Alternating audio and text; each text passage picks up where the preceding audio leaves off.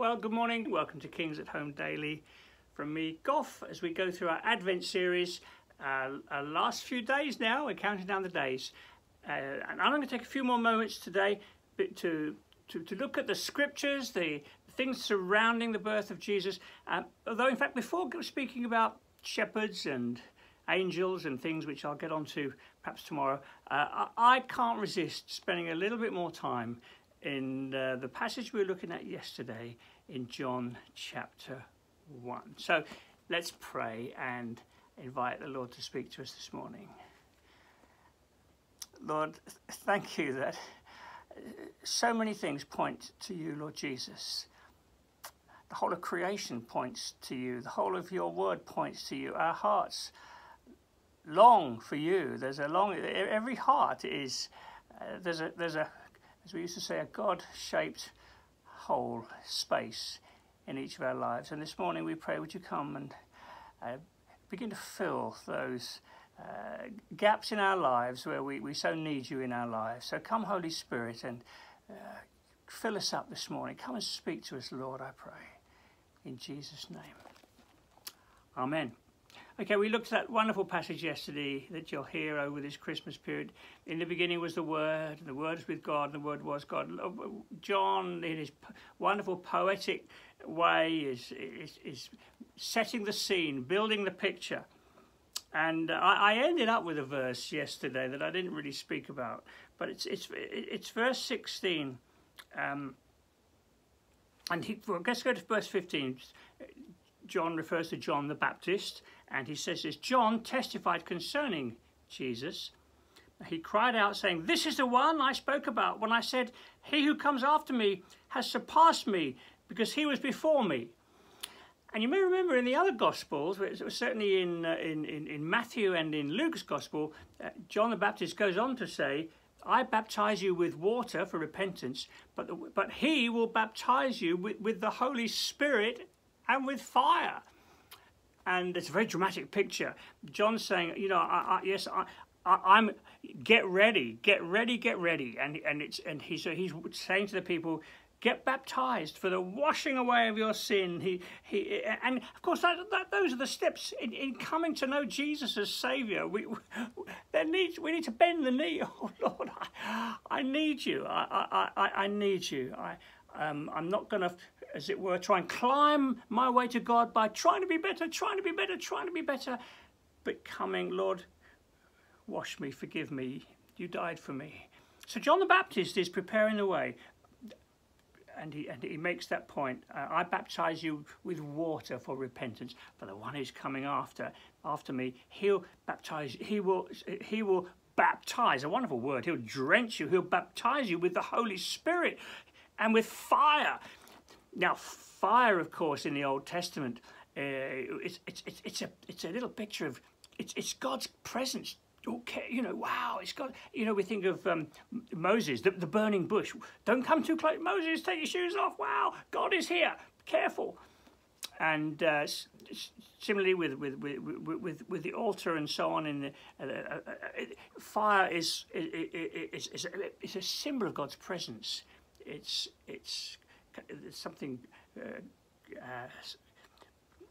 awe-inspiring about fire. And so this one who's coming is going to baptize you with the Holy Spirit and fire. Wow. Now, of course, jumping on, we know this, the wonderful coming of the Holy Spirit when we get to the book of Acts. The Holy Spirit, tongues of fire came on them, and they were just filled to overflowing, and they burst out on the streets. We're going to be preaching about that in the new year. But what a wonderful picture. John is pointing to the one who is going to baptize, not just with water, he's going to fill to overflow. He's going to drench you with his presence. That's what God does. He wants to fill us up. Back to what I was reading just now, John chapter 1, verse 16. Out of his fullness we have all received. Isn't this beautiful? Out of his fullness we have all received grace upon grace, upon grace, upon grace. This fullness, isn't it lovely?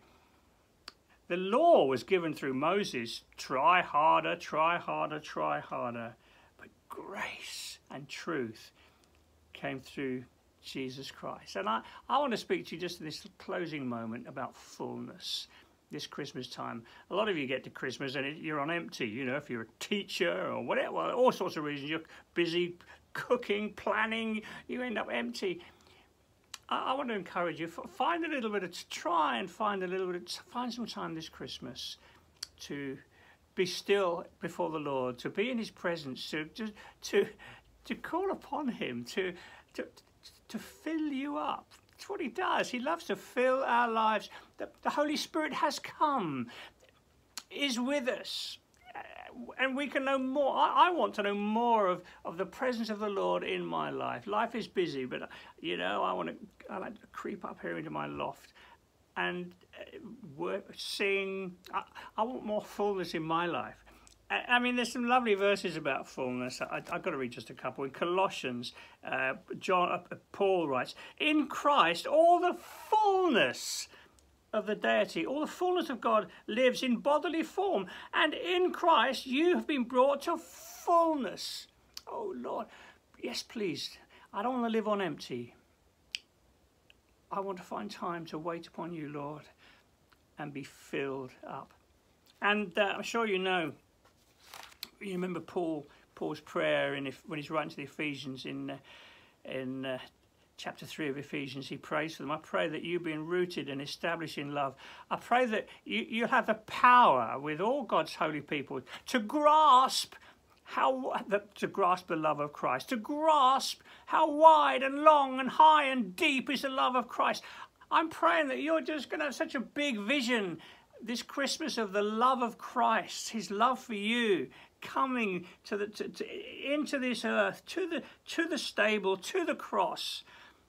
I want you to have power with all the Lord's people, to grasp how wide, long, high and deep is the love of Christ, and to know that love that passes knowledge, that you may be filled to the measure of all the fullness of God. That's how fullness comes into our lives, when we begin to get a glimpse of the full measure of the love of Christ for us. That's how we get filled up, okay? It's not, we don't just sit randomly, fill me up, Lord, fill me up, Lord. Look, it's as we contemplate the love of Christ for us. Holy Spirit, open my eyes. I want a bigger vision of your love for me through the images of mangers and all the other images of Christmas. I want to have a bigger vision of your love for me. So, Lord, I pray for us this morning. We want to be filled up, Lord. We can often be running on empty, just chasing, busy. I pray for all of us, Lord, that we'll have time to slip away, to be still, to be in your presence, to talk to you, to open your word, to contemplate your astonishing love for us. Now, as we wait upon you, that you would fill us up with all the fullness of the Godhead. Lord, I pray for us. I pray for folks watching this morning. Would you be with them wherever they're going today? I pray for some holy moments during the day, special moments, turning our eyes, our hearts heavenward, as it were, with that simple prayer. Lord, fill me up. I want to overflow with the knowledge of your love for me, for the world. I don't want to be running on empty. So come, Holy Spirit, fill us up, I pray, in Jesus' name. Amen. God bless. Have a good day. Thanks for joining us, and I hope you'll join us again tomorrow. Bye now.